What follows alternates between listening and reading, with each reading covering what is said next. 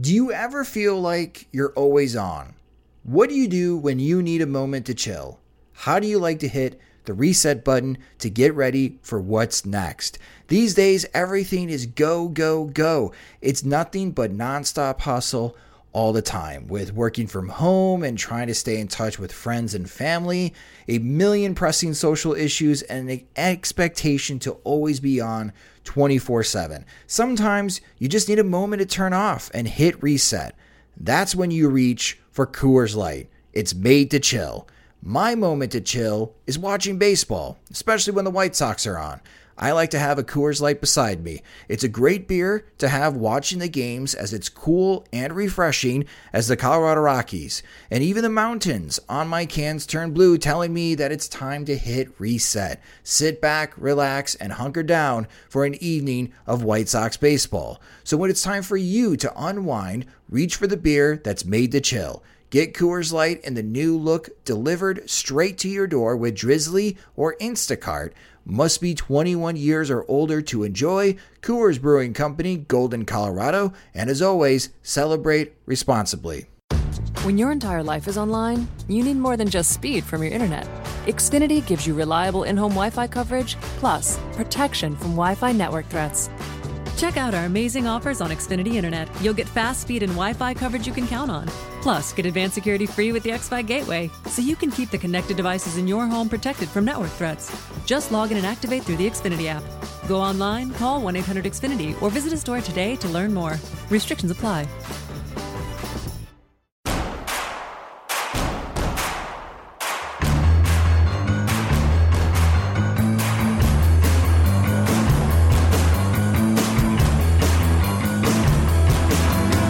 From your favorite source for Chicago White Sox talk, delivering news, interviews, analysis, and more. This is the Sox Machine Podcast with your hosts, Jim Margulis and Josh Nelson. Thanks, Rob, and welcome to the Sox Machine Podcast, presented by SeatGeek. The best place to buy tickets. Download the SeatGeek app on your smartphone and save $20 off your first purchase using promo code SOXMachine. I'm your host, Josh Nelson, and it's the week of August 13th, 2018. On this week's show, we'll recap the Cleveland Indians series, where we saw Carlos Rodon throw one of his best starts in his career. And in the last month, we've seen him become one of the best pitchers in all of Major League Baseball. Is he the best starting pitcher in all of Chicago? We'll tackle that question, plus Adam Engel's awesome week with the glove. Could he be a Gold Glove favorite in the outfield? Is it time to push Dylan Covey to the bullpen after his last outing? And we'll preview the key series this upcoming week. No, not the White Sox versus Tigers, but the Charlotte Knights against the Buffalo Bisons. Eloy Jimenez versus Vladimir Guerrero Jr. Can't wait. We'll recap the action in this week's minor league report and answer your questions in PO Sox. A very tough week for the White Sox as they finish 1-5, but obviously the competition being the New York Yankees and the Cleveland Indians, not entirely shocking. Joining us on the Sox Machine Podcast is our good friend. He's the Chicago White Sox beat reporter for MLB.com. It's Scott Merkin. And hello, Scott. Thanks for coming on the show. No problem, Josh. Always a pleasure. Obviously, it was a tough week for the White Sox. It's been a tough season for the players in that clubhouse. The season record is 42-75. How has the mood been inside the clubhouse? I think it's a good, close-knit group, but I mean, you look at, I think in the moment, there's obviously some disappointment. No one wants to lose 75 of 117 games, right? Rebuild or no rebuild. And let's face it, this team was not designed to win this year. I think it was probably designed to be a little bit better than what it is right now. But take as an example, James Shields. I happened to be talking to him a little bit before Sunday's game, and yeah, he's not happy to be 4-14 overall and pitched a lot better than that record. I mean, 18 of his last 21 starts, he's gone at least 6 innings. And we're not talking like a guy you stick out there no matter what and he's giving up 7 or 8 runs. He's pitched pretty darn well, with a few rough ones in the middle there. And yeah, he was ticked after losing last night. But like you said, about a half hour after that, you kind of forget about it and move on. And then he goes back to, and he's been really good working with the young players. So yeah, I mean, they don't want to be this poor overall, and there's been times that they have not played very good baseball this year, but they do play hard. They do play to the last out, which is a credit to them. It'd be very easy to just kind of say, we're rebuilding, we're about to be eliminated, let's just mail this sucker in. And, you saw in the Sunday game against Cleveland, they scored 4 runs, 4 runs against Dan Otero and Cody Allen, and had, the winning run at the plate, the winning run at the plate 2 times, right? And Delmonico and Sanchez. So, credit to them for hanging in there. I certainly don't see a negative attitude. I see what you would expect from good, hard-nosed competitors, that they know what the overall theme is, but they also know they don't want to lose this much. Big lineup change for this weekend as manager Rick Renteria dropped Yoan Moncada down in the order. Even though he's batting left-handed, he wasn't batting leadoff. He was batting 8th. He got bumped up a little bit on Sunday. What are your thoughts about this change, and do you think that this will stick for the rest of the season, which we won't see Yoan Moncada batting leadoff? Yeah, I think it's a fluid situation, but I think what happened, they wanted to maybe, his strikeouts are getting up there. I think he might be at 167 now after Sunday's game, as of the taping of this. And yeah, he understands, he knows what's going on, but maybe they want to lessen a few of the at-bats and try and keep that number down a little bit. But I think more than anything, just taking a little pressure off him from the top spot and let him look at some pitches, kind of lay back a little bit in that lineup and just kind of watch other guys before he's got to get in there. Although Rick Renteria did say today that Moncada loves hitting leadoff, and Moncada has said that to us. I will say this about Moncada. This is a kid who really has a good demeanor for the spot he's been cast in as one of the top White Sox prospects, and really until he got called up in 17, the top prospect in baseball according to MLB Pipeline. And win or lose, he's got the same demeanor, and that's a good thing because, as we know, a lot of times what separates guys who succeed in baseball from getting knocked out of baseball, even with all the talent in the world, is how you handle failure. And it's an old cliche, but it's true that, it's a game of failure. The guy who hits, 3 times in 10 at-bats is an all-star and maybe, moving towards a batting title in this day and age. But he gets it's a process. He gets it. This is his first full year, and he gets that he's got to make some corrections. I talked to him in, I think it was Anaheim, about strikeouts, and he said that's something that he really wants to tackle in the offseason. And I think he probably needs to be a little more aggressive within the strike zone so he doesn't get the counts. It's great that he's got this great batting eye, but you also can't let every count get to like 2-2, 3-2, where, you take the chance sometimes out of your own hands and leave it in the umpire or leave it in, a tough situation. So it's all a learning curve. And to say that right now he's just not going to be it is foolish. You can say, yeah, it's not been a good season for Yoan Moncada. There's been some good things. Mm-hmm. He's probably going to finish with 20 home runs and 60, 65 RBIs and 20 to 25 stolen bases, or 20 stolen bases probably. But you can also say it's not been the year that people expected, so there's more room for development there. But that's the point of the rebuild, right? I mean, it's probably 2020 before this team is really full go. So you let guys like Moncada and Giolito and Lopez kind of work through their troubles now, and maybe a little bit of Anderson last year, so they can really be, on the right page when it comes time to go after. Carlos Rodon was awesome Friday night. 8 scoreless innings against Cleveland, and it just seems with each and every start lately, he's getting stronger. But Rodon has to go through an evolution where he needs to learn to be the guy, right? When he came up, it was Chris Sale, Jose Quintana, and in some ways Jeff Samardzija for that one season when Rodon was getting started. Now it's Carlos Rodon and James Shields, who is towards the end of his career, and the new guys, Ronaldo Lopez and Lucas Giolito. Do you think when you speak with Carlos Rodon that he's ready to take on the ace mantle for this ball club? Yeah, I think so. But Josh, what do you think of this? I mean, I talked to him right when he came back, and he said, yeah, he wants to be the guy. He wants to be the guy leading this rotation. But he also said they want to be in a situation where every guy taking the mound, every 1 through 5 days is the ace on that day. And that kind of makes sense. And that's the point of this depth they're building, where, again, you see a lot of guys dominating in the minor leagues, and there's a big jump to the majors to see what they can do. But you see guys like Kopech, and you see guys like Feast. And last year you saw Alec Hansen doing it, and some other names that I'm forgetting. Then, like you said, Lopez and, in the major leagues, and Giolito. So I think, you don't want to have to rely on one guy, but I think he can be it. Mark Carman, who does a nice job on the pre and post game for the White Sox, one of the guys who does it there, it was asked Ricky, I think it was maybe today or post game last night, about Rodon dealt with a catcher's interference that extended, his last inning, and kind of stepped off the mound, just kind of composed himself and got through the inning. And that's what you like to see. The biggest thing I think for Carlos, two biggest things is getting ahead in the count so he can use that slider, which is arguably already one of the better sliders in baseball. And then the second one is just he knows he's healthy now. He said that a couple times to me and in groups, and I'm sure other reporters too. Even last year when he came back and pitched pretty well for a stretch, I think there was still something in the back of his mind that maybe I'm not there 100%. Had the surgery. They did a great job of rehabbing him through it as they always do. He's ready to go, and he's confident and knows he can let it loose and not worry about being injured. So, yeah, I think you're starting to see, the guy. And there's a good example when you look back at Moncada. Rodon was certainly never a guy who struggled, but he probably wasn't, right off the bat a top of the rotation guy. And as you astutely pointed out, he didn't have to be. And now that he's healthy and is learning a little more, he's got it going, and he is moving towards the top of that rotation. Dylan Covey struggled again on Sunday as he couldn't get out of the third inning.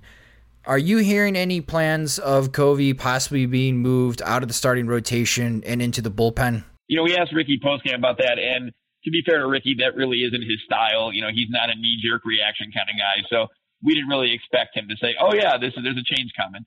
What he did say is right now Dylan Covey is part of our rotation, and, him and Cooper sit down and talk about it, Don Cooper, the pitching coach, of course, and go from there. I will say this. I thought Dylan Covey at the beginning of this year is one of the better stories, underrated stories in baseball. Those first 6 starts were amazing after what he had to go through last year. Because of this Rule 5 rule, he had to be on the Major League roster the whole season when he was not ready to be on a Major League roster. I think he'd pitched like 6 games at Double-A or above at that point, and he knows that. But he took the kind of drubbing in stride and learned a lot. And then the kid comes out and, for God's sake, beats Sale in a 1-0 game, and then beats the Indians when I think Trevor Bauer started the next game. And here he goes. But, I think we all kind of said, this is great, good for him for coming back, but let's see where he's at in 15 starts, 18 starts, whatever it is. And I will say this, that I think he has some value. He's got a great sinker, but I think there's every right to say at this point, he's now gone, 10 starts where I think he's 1-8 or 1-9. I think he has 1 no decision in there, and his ERA is near 9. And I mean, that's a pretty significant body of work at this point. So I think, and let's face it, there's a guy down in the minor leagues named Michael Kopech who has struck out 50 and walked 4 in his last 6 starts, covering like 38 2/3 innings. So it only makes sense. I'm not saying to give up on Dylan Covey. That's the whole point of this rebuild, is let him go and figure out what you have in each guy. You have all these starting pitchers, and unless they change the rules of baseball and go with like a 2-man bullpen, you're not going to have a 10-man starting staff. So some guys are going to have to end up in the bullpen, and some guys will play a very valuable role in the bullpen. But I don't know if it's, I think it depends more, not so much on Dylan, because they've seen the good and they've seen the bad. It depends on what they want to do with a guy like Kopech, because he would be, nothing against Hector, who's done a nice job filling every role this year, but I don't think he's going into the rotation. So I think it's either Dylan keeps going or Kopech comes up and takes his spot. There was a very nice ceremony Saturday night for Jim Thome for going into the Hall of Fame. By the way, his daughter can belt out the national anthem. If you haven't heard Jim Thome's daughter sing the national anthem. Yeah, wasn't she great? Tremendous. And, I mean, she did it in Cooperstown in front of like 60,000, so anything at any stadium is pretty much downhill from there. Yeah, right? Absolutely. You covered Thome when he was with the White Sox and when he was a nightmare as an opponent for the White Sox. What was your experience covering Thome during his playing days? Well, I think I can clean this story up, and if not, you can edit it out or whatever. But I know Kenny Williams told me when I did a story about, I think when he went into the Hall or when he was going to be on the ballot for the first time, that him and Jerry Reinsdorf, who is almost kind of like a second father to Jim at this point, used to call him Jim Effin' Thome in Cleveland because he'd just kill him every time. It'd always be him getting the big hit. I mean, people ask me, is Jim Thome as nice as he seems? And I said, no, actually, he's nicer, if you can believe that. And I mean, just living the American dream. He's this great, just gentleman, one of the great players of the game, Hall of Famer. His wife, who's equally as nice as Jim, is a acclaimed writer now. His daughter is a musical performer and has that great voice. His son's, a burgeoning baseball player, which his dad coaches him and that kind of thing. It's funny. I asked Jim Saturday about, does your son's friends and his teammates realize you're Jim Thome? And he said, yeah, when they're stretching, I hear him talking about, Mike Trout and Moncada and Jose Abreu. He goes, every now and then they throw my name in there, but not too often. So, because he's Landon's dad to them for the most part. But Josh, just as good a guy and as genuine a nice guy as you could meet, and just so happy for him that he went in the first ballot. Happy for his whole family, and really has, he played parts of 4 seasons in Chicago, but really has as the kind of hometown boy from Peoria, done good, has carved out a niche and really, I said really 4 times now, but has taken this job. Not that you would think he'd do anything else, but has taken this job very seriously as the special assistant to Rick Hahn, where he's all over the place. He's doing everything. He's in draft meetings. He's looking at minor leaguers. He's talking to minor leaguers, helping minor leaguers. So he's a great addition to have in the team. And I should say one more thing.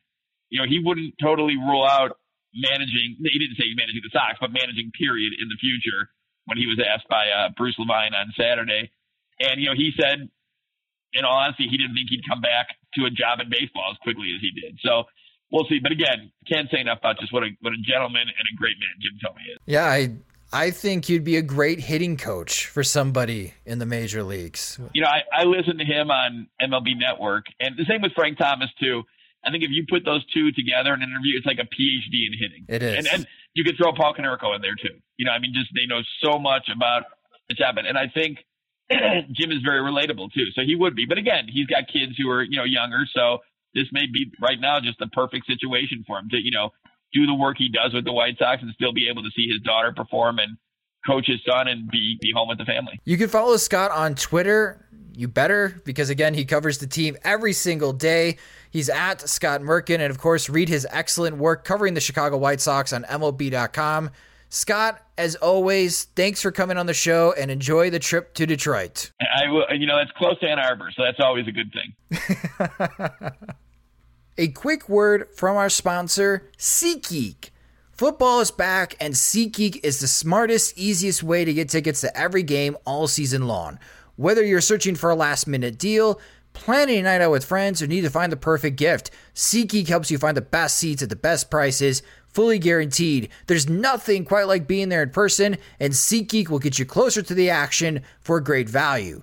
SeatGeek is designed to make your ticket buying experience easier than ever. By searching multiple ticket sites and grading every ticket based on value, SeatGeek helps you immediately identify the best seats that fit your budget. Plus, every purchase is fully guaranteed, so you can shop for tickets on SeatGeek with confidence. And it doesn't end with sports. SeatGeek has plenty of tickets to concerts, comedy, and theater too. I actually have the SeatGeek app on my phone. It's by far the easiest way I found to shop for tickets. I actually just used SeatGeek to buy tickets to this past Saturday game with the White Sox and Cleveland Indians for Jim Thome Bobblehead Day. Really easy to use. Found 4 great seats in section 531 for under $50, and I used SeatGeek again to get me tickets when the Angels come to visit Chicago, as it'd be great to see Mike Trout in person as always. And you bet that if the White Sox call out Michael Kopech or Eloy Jimenez, that I'm going to be using SeatGeek to buy those tickets and be there in person to watch their debuts. Best of all, Sox Machine listeners get to save $20 off their first SeatGeek purchase. Just download the SeatGeek app and enter promo code SoxMachine. That's promo code SoxMachine for $20 off your first SeatGeek purchase. SeatGeek. Life's an event. We have the tickets. Now joining me to further the conversation from this weekend series against the Cleveland Indians and look ahead as the Chicago White Sox travel to Detroit is the host of the Duck Snort podcast. You can also listen to him on the Sox Machine White Sox Wake Up Call. It's Greg Nix. And hello, Greg. Thanks for filling in for Jim. Hey, Josh. Thanks for having me. Happy to be here. I hear that you have a new web series for Nickelodeon. What's that all about? Yeah, you probably heard because I told you and asked you if I could talk about it for a second. Yeah, I've got this new animated web series on Nickelodeon's YouTube channel, and I just wanted to plug it real quick for people who have kids or people who just like cartoons. That's what I do in my day job, is I make cartoons. And so the series is called Space Kid and Cat. You can find it on Nickelodeon's YouTube channel. Just search for that, Space Kid and Cat. There's 2 episodes. The second episode just came out yesterday. And I would very much love it if people would check it out so they can see what I do and also just see something that I think is very entertaining. Space Kid and Cat. So what's the plot all about? Well, it's about a kid in space and a cat. It's sort of like Calvin and Hobbes inspired in a way. They're in a cardboard box rocket ship. They're lost in space. They're trying to find their way back home. It's got a lot of sci-fi influences, Rick and Morty and Star Wars, and a ton of different stuff. And it's just super goofy and super fun. Well, that's awesome. So yeah, if you do have kids or if you like cartoons in general, definitely check that out on Nickelodeon's YouTube channel. Awesome stuff, Greg. Thank you, sir. Not so awesome is the White Sox. They are 42-75. I put money on them before the season started to have them go over 68.5 wins. So that means, Greg, the White Sox have to go 27-18 the rest of the season to hit the over. How do you like my chances? I do not think your chances are very good. I'm sorry to tell you, but I'm in the same boat. I think I picked them for 74 wins or something before the season, and they are not going to sniff that. Are they going to hit 60 wins? I don't even know the answer to that question. Yeah, not even a safe bet. Yeah. Oh, man. Not looking good. But there are some positives out of this weekend. And let's start with the biggest positive, and that's Carlos Rodon, continuing the conversation that I had with Scott Merkin, but looking at it from a different angle. With Rodon, he had a terrific outing, and in his last 4 starts in the last 30 days, Rodon has a 1.29 ERA over 29 and a third inning. So Rodon is going deep into games, averaging more than 7 innings per start in the last month, and he's keeping the opponents off the scoreboard. For the season, Rodon has a 2.61 ERA and 11 starts with 58 strikeouts to 28 walks. So it got me thinking, just for 2018, is Carlos Rodon the best starting pitcher in Chicago, Greg? Which of course means we're comparing Rodon to the starting pitchers with the Chicago Cubs. Yeah, I think it depends how you frame that argument. If you're talking about right this second, I think there is a very strong argument. He's on a hot streak. He's pitched very well, as you mentioned, and I think sort of as importantly, John Lester is not pitching well for the Cubs. Kyle Hendricks is pitching okay. Jose Quintana has not been the same pitcher this year that we saw in Chicago. And Yu Darvish, of course, is hurt. So I think in terms of effectiveness right now, I think Rodon probably is the best starting pitcher in Chicago. I think for the whole season, I might take I might put my bet on Lester bouncing back a little bit and kind of finishing out the season strong enough to have been the more durable pitcher, have been the more consistent overall pitcher. But I think it's hard to be disappointed in him, certainly as a White Sox fan, and I think he's setting himself up very well next year to be sort of the most dominant pitcher in Chicago if he can tighten up his command a little bit and start missing a few more bats. Yeah, it's a bit fascinating to me on the struggles, and I shouldn't even say struggles, because the Chicago Cubs are the best team in the National League. If the season were to end, they would have the number 1 seed and have home field advantage for the National League part of the postseason. But for pitching wise, they're having difficulties getting deep into their starts. And then on the south side, you're watching Carlos Rodon very quietly compared to what is happening around Major League Baseball. I don't think if you asked any pundits that cover the game nationally on who has been the best starting pitcher in terms of ERA in the last month, that they would think of Carlos Rodon. They would probably think of a lot of different other pitchers, and obviously Chris Sale would be up there as well.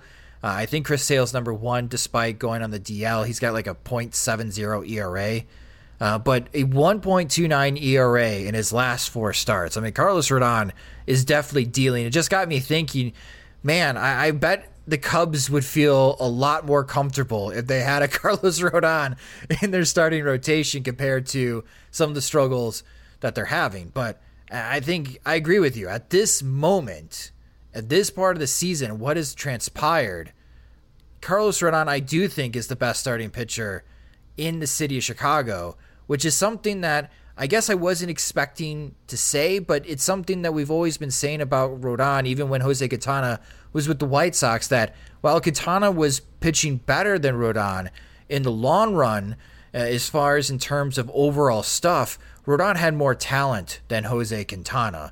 Do you think that Rodon is that this stretch here, Greg, is the turning point for him, where he can elevate his game and be the pitcher that White Sox fans were hoping that he would be ever since they drafted him 3rd overall? I think it can be. I think he's always had the stuff for it. He's maybe a little bit smarter pitcher in a way. It's a little bit cliched maybe to say, but maybe sort of the injury problems have made him become a little bit more savvy in the way that he uses his stuff. And yeah, it's just really encouraging to see that, hopefully all of this potential won't be lost. I mean, he's still just 25, and like it takes a lot of pressure, I think, off of, your Kopechs, Giolito, Lopez, just the entire sort of minor league pitching depth chart can move down one slot and take pressure off of everybody to reach their absolutely maximum capability. And I think that's kind of, in a way, a big reason why they started the rebuild when they did. I think that probably factored into, the front office's decision of, we can theoretically build a winner and still slot Rodon in at the top like we envisioned when we drafted him. Yeah, for the Chicago Cubs, Kyle Hendricks leads the team in wins above replacement at 1.5. So kind of going back to looking at the entire season and looking up what Carlos Rodon's wins above replacement is, and I'm using Fangraphs for this. So if there is a better number for Cubs starting pitchers on either Baseball Prospectus or Baseball Reference, definitely hit me up on Twitter with that. But for Carlos Rodon, he's currently at 0.9 wins above replacement. So Hendricks is above him by more than half a win. Jose Quintana's at 0.8 wins above replacement for 2018. And Quintana's made far more starts. I wonder what's going on. It's kind of a bummer with Quintana. He is definitely, of all the guys who could have been traded to the Cubs, I think he's one who, I would have kept rooting for, and I am rooting for, but he's not the same pitcher that he has been, which isn't to say that he can't get it back, but the command is not there, and it kind of goes to show you that I guess maybe that's a counterexample to saying, oh, well, Rodon's going to be great next year, is that starting pitchers are not reliable, even really reliable ones like Jose Quintana.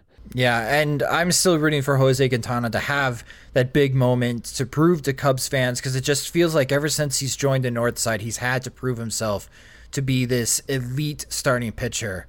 And based on his season numbers, he's not living up to that standard. So already, even though Rodon has made 11 starts this year, he has been slightly more valuable than all of the starts for Jose Quintana, which has been 20-plus starts, which is pretty fascinating. And the arrow is definitely pointing up for Carlos Rodon. Right now, he's the only, when he pitches, Greg, it's the only time that I feel confident that the White Sox can win a game. Yeah, absolutely. At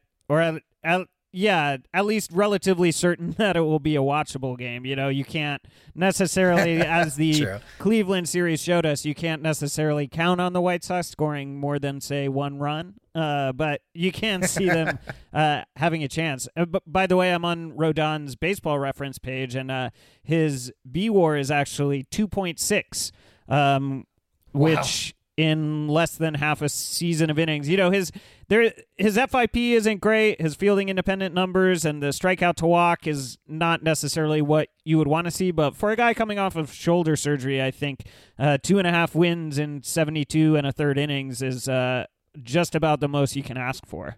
Looking ahead, let's say he continues at this pace. Should we pencil in Carlos Rodon to have a 5 wins above replacement season if you're using Baseball References metric? I maybe very, very light pencil. We haven't. That's why I said pencil, not pen. Yeah. I think we haven't seen him pitch 200 innings.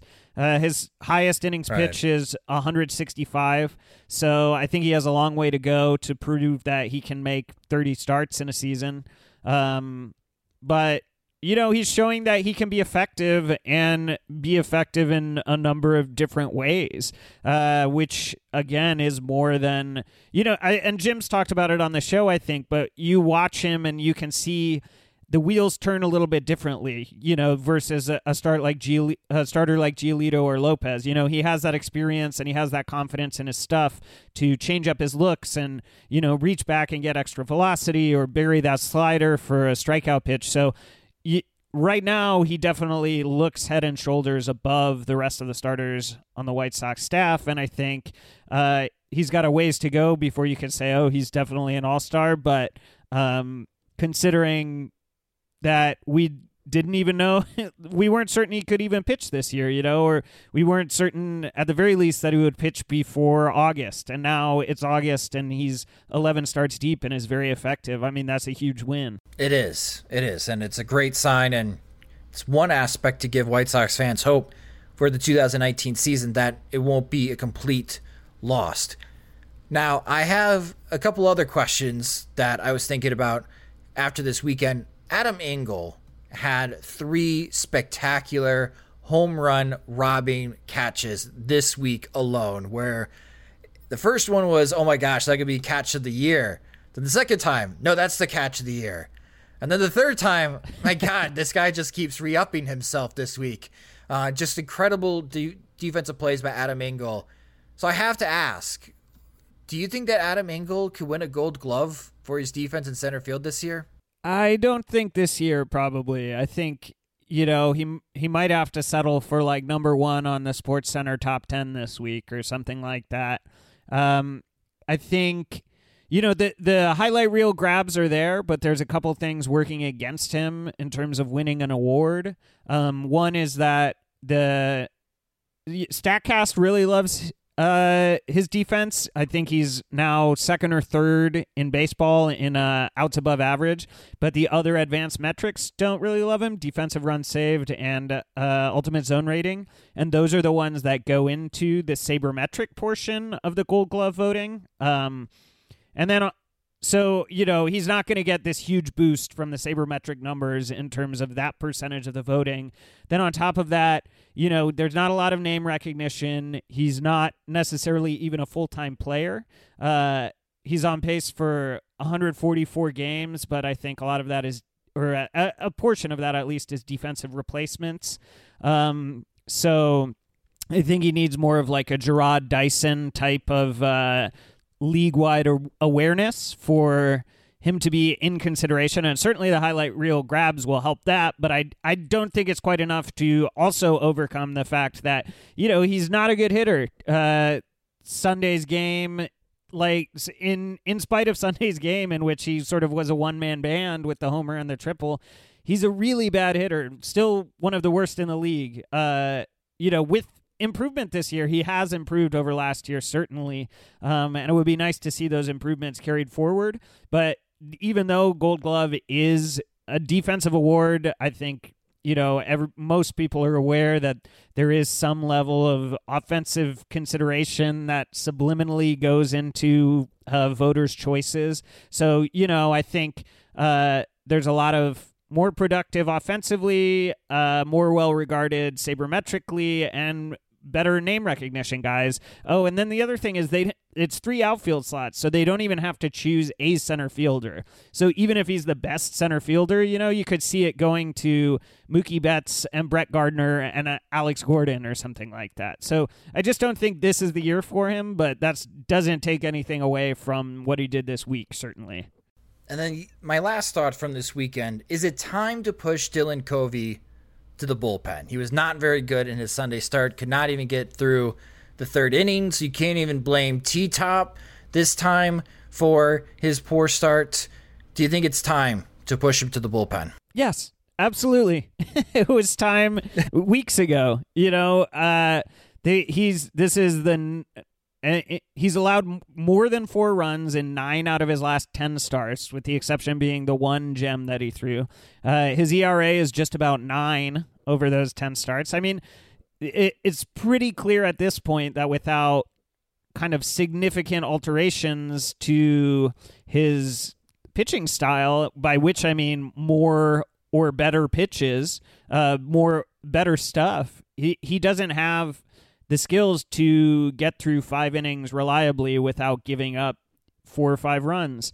Yeah, it's well past time, I think, and hopefully, you hate to see him have a bad start, and you hate to see him sort of get blown up right from the beginning instead of, through pitching well through a couple of innings, but you got to hope that this is the thing that finally says to the front office, like, hello, call up Michael Kopech. Covey's next turn. Mm-hmm. I wrote about it in the game recap today, but Covey's next turn is on Saturday night in Chicago against the worst offense in the majors, the Royals. So I don't know what better major league debut situation you could drop Kopech into. Yeah, right now, Michael Kopech is on pace for his next start is Thursday, August 16th against Louisville, which so happens to be an off day for the White Sox.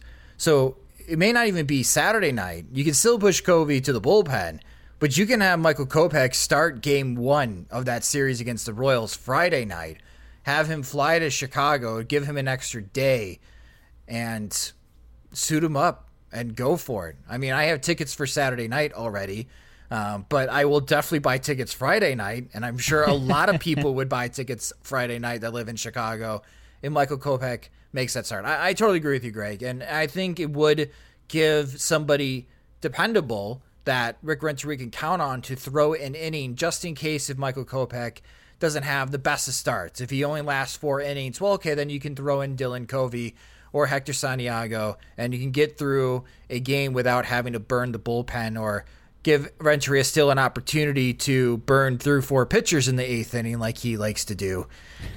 But yeah, at this point, I agree with you. I think it's time to push Dylan Covey to the bullpen, and I 100% agree with you. There is no better team for a young starting pitcher to get his first start in the major leagues right now than against the Kansas City Royals. So I say it is time, but I've been saying it's been time for a while, so it's probably never going to happen. All right, so that recaps as far as what happened this weekend. Let's take a look at the week ahead. The Chicago White Sox will be visiting Detroit Monday through Wednesday. The Detroit Tigers are 49-69. They're 6.5 games ahead of the Chicago White Sox in the American League Central standings.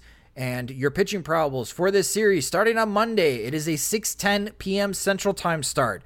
It is Ronaldo Lopez, which Lopez did pitch much better in his last start against the New York Yankees. He's going up against Artie Lewicki. I have no idea who Artie Lewicki is, but he fills in for Mike Fear. So it'll be interesting to see what Mr. Artie Lewicki has against the Chicago White Sox. He is a right-handed starter. On Tuesday, August 14th, 6:10 p.m. Central Time, it is Lucas Giolito against left-hander Blaine Hardy. And on Wednesday, August 15th, this is a 12:10 p.m. Central Time game. So for those that'll be at work, you'll be having to watch during your lunch. For you, Greg, you'll be waking up in the morning in the Pacific Coast time. Those are my favorite games. I love the morning games out here. It is Carlos Rodon against Jordan Zimmerman, which Zimmerman has been pitching much better as of late. So that'll be the key game. And again, the White Sox are off Thursday, August 16th, before they have a 3-game series against the Kansas City Royals back at home in Chicago. All right, so that's your pitching probables for the Tigers series. Greg, what are you hoping to see from the Chicago White Sox in these 3 games in Detroit? I'd like to see sort of an offensive bounce back from this Indians series and the Yankees series as well. I think, the bats came alive at the end of the game on Sunday, so maybe they can roll that momentum in. Because, the Detroit pitchers, none of them jump out at you on paper. None of them should have the stuff to keep the offense down. So I'd like to see Moncada keep hitting. I'd like to see Anderson come through with some more hits and just sort of something to build on, going through the rest of the season for those guys. And honestly, I'd love to see a series win. I mean, I think on paper you could argue that Lopez and Rodon at the very least have the advantage in those starting matchups. So I don't see why, the Detroit is bad, has been bad, is weaker than they were earlier this season after trading a few guys. So I don't see why they couldn't win the series if they play well. All right, so a little confidence for the 2018 Chicago White Sox going on the road. And that's where my confidence escapes, Greg. If the White Sox win one of these 3 games, I'll be happy. If they can win the series, they'll even be happier. I just hope that I think you hit it right on the head. Offensively, support Carlos Rodon. Because I think Rodon is going to throw another gem. He's probably going to keep Detroit off the scoreboard or limit them to 1 to 2 runs over 7 innings. But don't make him sweat. Like, give him some offensive support that he can feel a little comfortable in. But again, it seems that when the pressure is on and the situations are tighter, Carlos Rodon pitches better. So I'm really looking forward to Carlos Rodon's start. And I hope Lucas Giolito can have a bounce-back start as well and kind of follow, the coattails of Ronaldo Lopez and Carlos Rodon, and hopefully he can pick up his game. So it'll be interesting 3 games in Detroit. However, if you don't want to watch the White Sox go to Detroit to play that series, if you don't want to watch 2 bad Major League teams square off, may I give you another suggestion to watch baseball games Monday through Wednesday? How about down in Charlotte, as the Buffalo Bisons will be visiting the Charlotte Knights. Now, you're probably thinking, why do I want to watch a Buffalo versus Charlotte game? I mean, yeah, it'd be great to see Eloy Jimenez, but you just told me, Josh, that Michael Kopech's not pitching at least until Thursday if he stays with Charlotte. Well, it's because Vladimir Guerrero Jr. plays for Buffalo. So yes, we are getting Eloy versus Vlad Jr. Monday through Wednesday. Greg, is that enticing enough for you to skip out watching some of the White Sox and Tigers game this week and instead watch the Knights and the Bisons? Well, yeah, I mean, it definitely sounds appealing. I don't have the minor league package, so I'll probably be sticking to Twitter highlights. But yeah, I mean, Vlad is like the one hitting prospect that everybody seems to think is superior to Eloy, so I would definitely love to see Eloy prove those doubters wrong, smack a couple dingers, and look good in comparison. But yeah, it should be an exciting few games, and I'm sure you will be cutting highlights for YouTube for those of us who can't watch. Yes, I will be doing that. And I will definitely be having that game on a second screen when I'm watching the White Sox and Tigers game. It's just amazing on how well Vladimir Guerrero Jr. is performing in AAA at the age of 19. Eloy Jimenez has been awesome, and he's putting up numbers, and he's doing things that I've never seen any White Sox prospect do. And do not be surprised, guys, if that Eloy Jimenez joins the White Sox and he lights the world on fire in his first month with the ball club, and he looks superior to Yoan Moncada offensively, just because I think Jimenez will be superior offensively than Yoan Moncada. But Vladimir Guerrero Jr., my God, I mean, it's just like he's one-upping Eloy Jimenez, and I cannot wait until both of these guys are in the major leagues. And I'm really getting annoyed with service time discussions because, honestly, Vlad Jr., especially with Josh Donaldson hurt, it'd be so exciting for a lost Toronto Blue Jays season to see him. And I can see where you'd say, you don't want to call up a 19-year-old for the last month and a half. Okay, fine, whatever. You want to use age, fine. But I think he should be with the Blue Jays right now. And because he's going to be with the Blue Jays in 2019, and if they pull any service time stunts in the 2019 season, then I don't know what to say. If I would be a Blue Jays fan, I'd just quit baseball and just watch hockey, I guess. Well, and the talking about service time, I think the Blue Jays are more likely to be contenders next year probably than the White Sox are. They have a lot of good young talent, but haven't sold off all of their veterans, and they probably won't re-sign Donaldson. So I think, yeah, if you want a competitive team next year, you bring up Vlad this year so he gets his feet wet in the same way we've been talking about bringing up Jimenez and Kopech. So I think, in a way, Blue Jays fans have kind of even more of a gripe if Guerrero doesn't make his debut this year. Yeah, just Guerrero has he's got superior numbers than Jimenez, but it should be a lot of fun.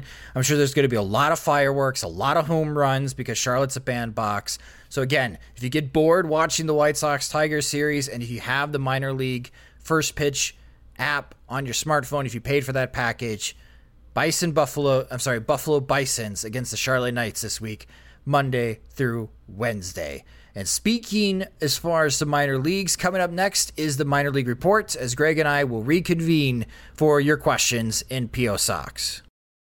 Hey everybody, Jay Farner here, CEO of Rocket Mortgage and Rocket Companies. Last year we saw historically low mortgage interest rates. In fact, over 1 million homeowners took advantage of refinancing or buying a new home with Rocket Mortgage. What you may not know is that interest rates are already starting to increase again, and it's likely that trend is only going to continue. Our team of experts is standing by to help you save before rates go up. With an official mortgage review from Rocket Mortgage, you'll see just how much money you could save by making a move right now. Don't look back over these next few weeks and wish that you had taken action. You could save hundreds on your mortgage payments or pay off your home loan earlier than planned. You could even take cash out of your home to pay off high-interest debt, complete home repairs, or bulk up on an emergency fund. When you want to secure a low rate, Rocket can. Call 833-8ROCKET or visit rocketmortgage.com. Rocket. Call for cost information and conditions. Equal housing lender licensed in all 50 states and MLSConsumerAccess.org number 3030. Now it's time for the minor league report. We touched on Charlotte facing Buffalo this upcoming week, but the Knights won this weekend series in Rochester, beating the Minnesota Twins affiliate 2 out of 3 games. Eloy Jimenez hit his 10th home run in AAA over the weekend and is hitting .365 with a .409 on-base percentage and slugging .683. Shortstop Jose Rodon is slugging .500 in AAA despite his .299 on-base percentage. And then there's Ryan Cordell. Cordell is hitting .191 with a .222 on-base percentage and slugging .330. Charlie Tilson is a bit better hitting at .250, .289, .295 is his slash line, but neither are playing well to merit a call-up if another outfielder gets hurt for the White Sox, meaning Rick Hahn is running out of players to use as excuses on why he's not calling up Jimenez. Pitching-wise, Michael Kopech threw 7 scoreless innings on Saturday and dropped his ERA to 3.81 on the season. In his last 10 starts, Kopech has a 2.33 ERA dating back to June 20th with 79 strikeouts to 18 walks in 58 innings. Again, running out of excuses. Okay, so let's move on from service time issues and head to Montgomery, Alabama for a pivotal series between the Birmingham Barons and the division leaders, the Montgomery Biscuits. This was a 5-game series in which the Barons were down 4.5 games to start the series to the Biscuits. Unfortunately, the Barons lost the series 3-2 and are now 24-26 in the second half, 5.5 games back in the division. While the postseason hopes might have been smashed, there are some key takeaways. 1, Zach Collins had a big game where he had 2 home runs in 1 inning. In the 9th inning on Friday night's game, Collins hit a 2-run homer and then later on hit a grand slam to total 6 RBIs in 1 inning. The Barons set a new team record Friday with 7 home runs hit. Collins is hitting .246 with a .397 on-base percentage, but he's slugging .428 as he has 14 home runs and 60 runs batted in. The hottest hitter for the Barons is Alex Call. Call for the season with the Barons, covering 46 games, is hitting .278 with a .365 on-base percentage, and he's slugging .500 with 6 home runs, 22 runs batted in, and 15 doubles. For comparison's sake, Eloy Jimenez in 53 games with the Barons hit .317 with a .368 on-base percentage and slugged .556 with 10 homers and 15 doubles. Not saying that Call is going to be like Jimenez, but he's just performing slightly below Jimenez did and Birmingham, which is pretty impressive in its own right. Best part, Alex Call is going to be our guest on next week's Sox Machine podcast. So if you support the show via Patreon, submit your questions that you'd like to ask Alex. Winston-Salem continues to be awesome. The Dash have won 5 games in a row. Nick Madrigal is hitting .320 with a 400 on-base percentage, and the slugging also matches at 400, as we're not seeing any power from Madrigal, but he's still making plenty of contact while not striking out. Luis Robert is getting back into full swing. In the month of August, Robert is hitting 10 for 29 with 2 triples, a double, and 6 stolen bases. Blake Rutherford for the season is hitting .306 with a .357 on base percentage, slugging .452, and Luis Gonzalez continues to impress. Gonzalez is hitting .305 with a .357 on base percentage, and he's slugging .517 with 18 doubles in 41 games. The Dash are 30-16 in the second half with a 2-game lead in the division, so they have a chance to go wire to wire for the regular season crown. If the season were to end today, they would face the Booze Creek Astros in the first round of the playoffs. Maybe a bit of foreshadowing of things to come between the White Sox and Astros in the postseason? Kannapolis is struggling in the second half. The Intimidators are 23-25 in the second half, but with the Lakewood Blue Claws still leading the division, they're the Philadelphia Phillies affiliate, the Intimidators still have the wild card lead, as they lead that by 1.5 games ahead of the West Virginia Power, which is the Pittsburgh Pirates affiliate. Steele Walker is off to a slow start with Kannapolis. He's hitting .214 with a .267 on base percentage and slugging .250 in 8 games with just 1 extra base hit, which is a double. Tate Blackman has 11 home runs, hitting .249 with a .351 on base percentage and slugging .393, and Tyler Frost leads the team with 15 home runs. Great Falls won the first half, so that's another White Sox affiliate making the postseason, but the Voyagers are 3-12 in the second half. Lennon Sosa, a 2016 White Sox international signee, is hitting .309 with a .337 on base percentage and slugging .447 in 45 games. He's just 18 years old. Logan Sowers, the White Sox 28th round pick out of Indiana, is hitting .318 with a .411 on base percentage and slugging .518 with 7 homers. And speaking of 18-year-olds, Bryce Bush, the White Sox 34th round pick, and his stock is buzzing. He's hitting 5 for 24 since joining Great Falls, as he has 2 doubles, a triple, and a home run. James Fox of Future Sox wrote a terrific profile piece about Bush, so if you want to learn more about him, I suggest checking that out. He's going to be worth keeping an eye on. That will do it for this minor league report. Now it's time for your questions in PO Sox. You've stuffed our mailbox all week with questions from your tweets and Facebook posts. Now, to cure your curiosity on the White Sox, here is P.O. Sox. Thanks, Rob. And yes, this is our favorite part of the show, where you, the fans and listeners, get to ask the questions. It's P.O. Sox, where you submitted your questions to us via Twitter, by tweeting them to us at SoxMachine, posting them on our Facebook page at facebook.com/SoxMachine, or helping support the show and the website by becoming a friend of the podcast at patreon.com/SoxMachine. And answering your questions this week in place of Jim is, of course, Greg Nix. And Greg, the first question we've got is from Gukas Liogito. And Gukas is asking, will the White Sox trade anyone this month? I think James Shields is probably still a decent bet to get traded. There's a bunch of teams that could use a guy who pitches 6 innings every 5 days. The Mariners come to mind, the A's, maybe the Rockies, even though he probably wouldn't be a good fit there. So I think, we've yet to reach the point, I believe, where Gonzalez got traded last year, and Shields still seems like a solid candidate for a similar deal. So I would put the odds of that still probably at better than 50-50. I could also, interestingly, see maybe Luis Avilan traded, who's been pitching well and has sort of a very specific utility that maybe there's a couple contenders who don't have a guy who, just a loogie. He's a very good loogie. You don't want him pitching against right-handers, but with that one very specific skill, that's something that has postseason applicability, I guess. So he's the other guy maybe more than, Cedeno or any of the other bullpen guys. So I think there's still probably like a 60% chance that they make a deal. You're more confident than I am with James Shields. I am mentally prepared now, Greg. where James Shields doesn't get traded. He pitches the rest of the season with the White Sox. The White Sox buy out his deal, give him $2 million, and James Shields is fishing for a minor league deal with a major league team before spring training to compete for a spot in somebody's starting rotation, a la what we've seen with Derek Holland. Maybe. I mean, I think it's more comparable. He's been much better this year than Holland was last year. I think it's more comparable to Gonzalez, who got guaranteed money from the White Sox. And if Shields stuck around, I don't think it would be the worst thing in the world, to take some of the pressure off.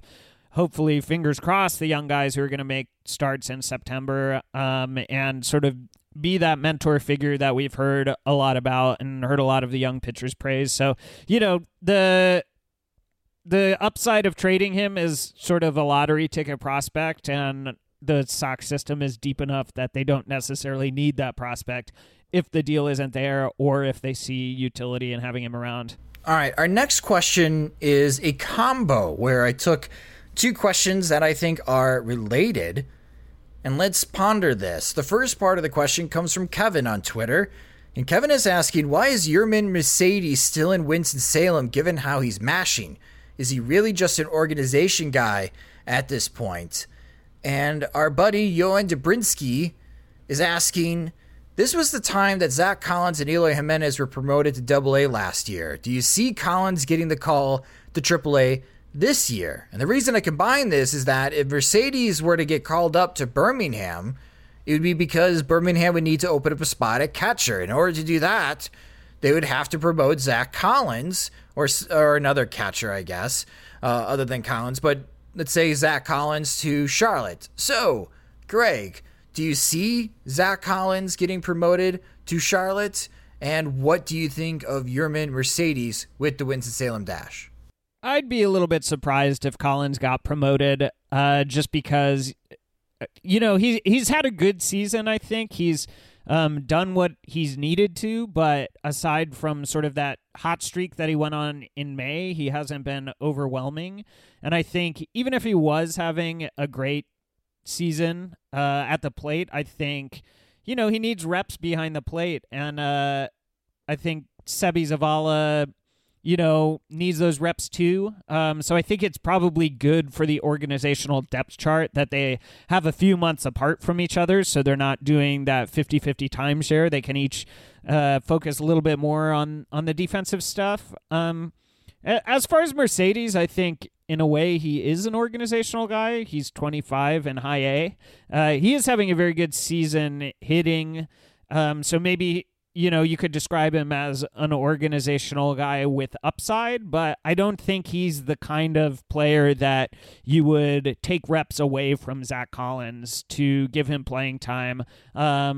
He's going to have to earn his keep at every level that he gets to, and I think probably he's played well enough that the starting catcher job at AA will be his next year, but I don't think there's any need to expedite that timeline because he just isn't quite, a well-regarded enough prospect to force the issue.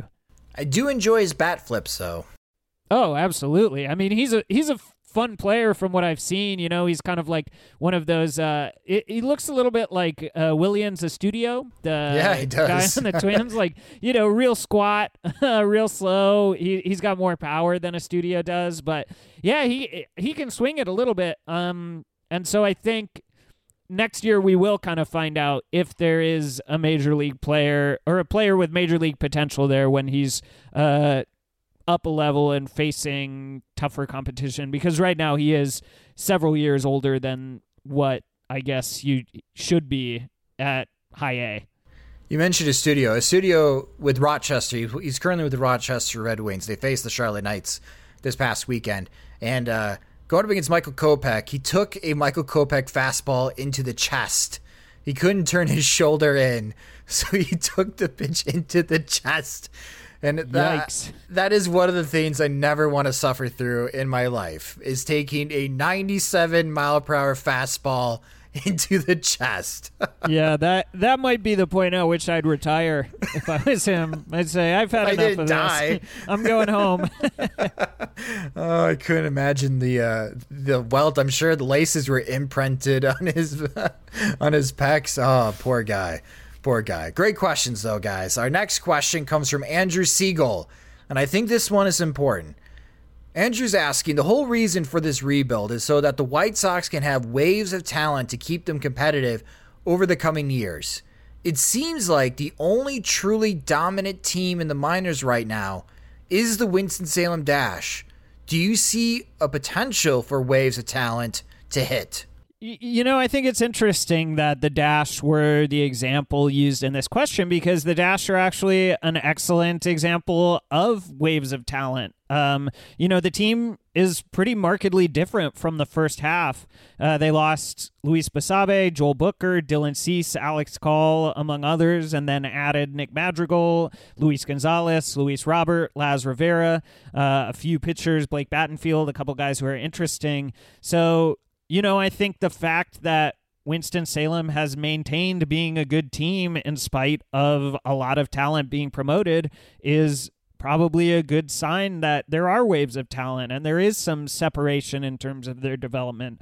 Obviously you want as much of that as you can have. And so I think, a lot of it will depend on how this year's draft picks turn out as far as whether those waves keep coming. Also, the international guys, there's kind of a few more international guys of interest than there have been in the past, sort of aside from the big, Mike Rodolfo, big bonus guys. But Amado Nunez and Lennon Sosa are both having good years in Great Falls. There's some guys doing interesting things in Kannapolis. So, I think the potential is there for it. I think obviously there's a long way to go in terms of development, but I think this is kind of a case of the dower of the major league squad and the lack of promotions of the exciting prospects kind of trickling down. Because if you look at the system right now, that their top prospects are all at different levels and are all at different developmental periods. So, they should theoretically come up in waves to the point where finally there's Rickon's mythical critical mass at some point. But I think that we're seeing it, and hopefully we continue to see it. That's a great point, Greg, because when I'm doing these highlights and I'm cutting them together, which you can subscribe to the YouTube channel, I can only focus on one game, but I want to focus on what's happening in Charlotte because you do have Kopech and you have Jimenez. You also have Ian Hamilton and Sebi Zavala that could be contributors to the White Sox at some point in 2019. And then you have Birmingham, and then you have Winston-Salem, and the Dash are just so darn entertaining to watch. If they don't win the Carolina League Championship this year, I'd be shocked. They've just been head and shoulders above everybody else in the Carolina League this year. And as you mentioned, there are some players to pay attention to in Kannapolis and shoot even in Great Falls in Rookie League. So it will be interesting to see how the 2019 season starts. And if these guys with this wave, hopefully they all have very good seasons in Birmingham. I think that's going to be the key because AA is the toughest test for the White Sox minor leaguers.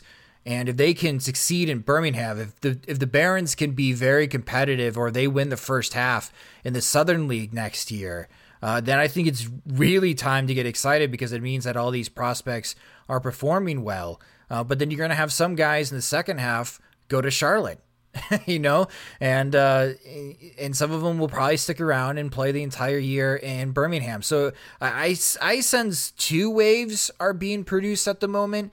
And a third one could be generating, depending on the talent and how well they're playing, down in Arizona, in Great Falls, and Kannapolis. See how the most recent draft picks have, been developed since they've joined the White Sox organization. We can't forget about Jake Berger as well, but I don't think Jake Berger is part of these two waves. He may be leading the third wave unless he really lights the world on fire when he gets back from injury. But you make a great point, Greg. We are seeing these waves of talent. I know it's just been a lot of fun with Winston-Salem with all the wins that they're having, but Charlotte and Birmingham have been playing much better baseball in the second half. So it is spread across the three major levels for the White Sox in the organization. Thank you guys so much for your terrific questions this week in PO Sox. Again, if you have a question that you would like us to tackle on this show, follow us on Twitter. We're at Sox Machine.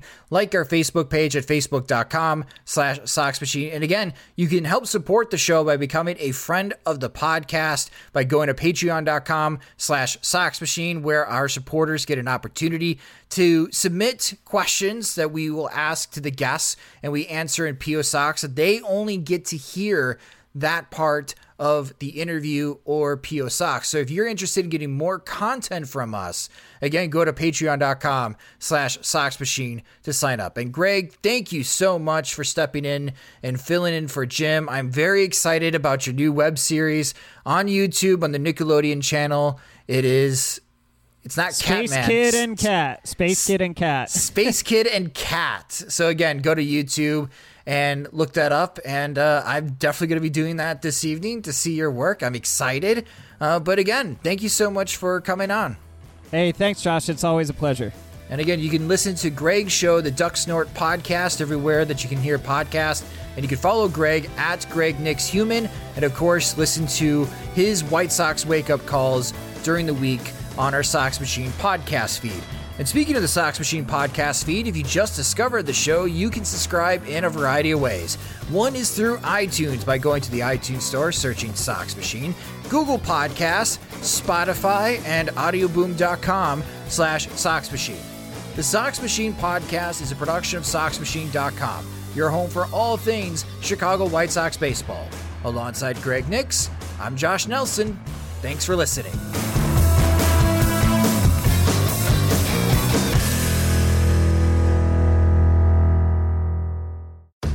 When you rely on the internet for everything, you need speed that can handle anything.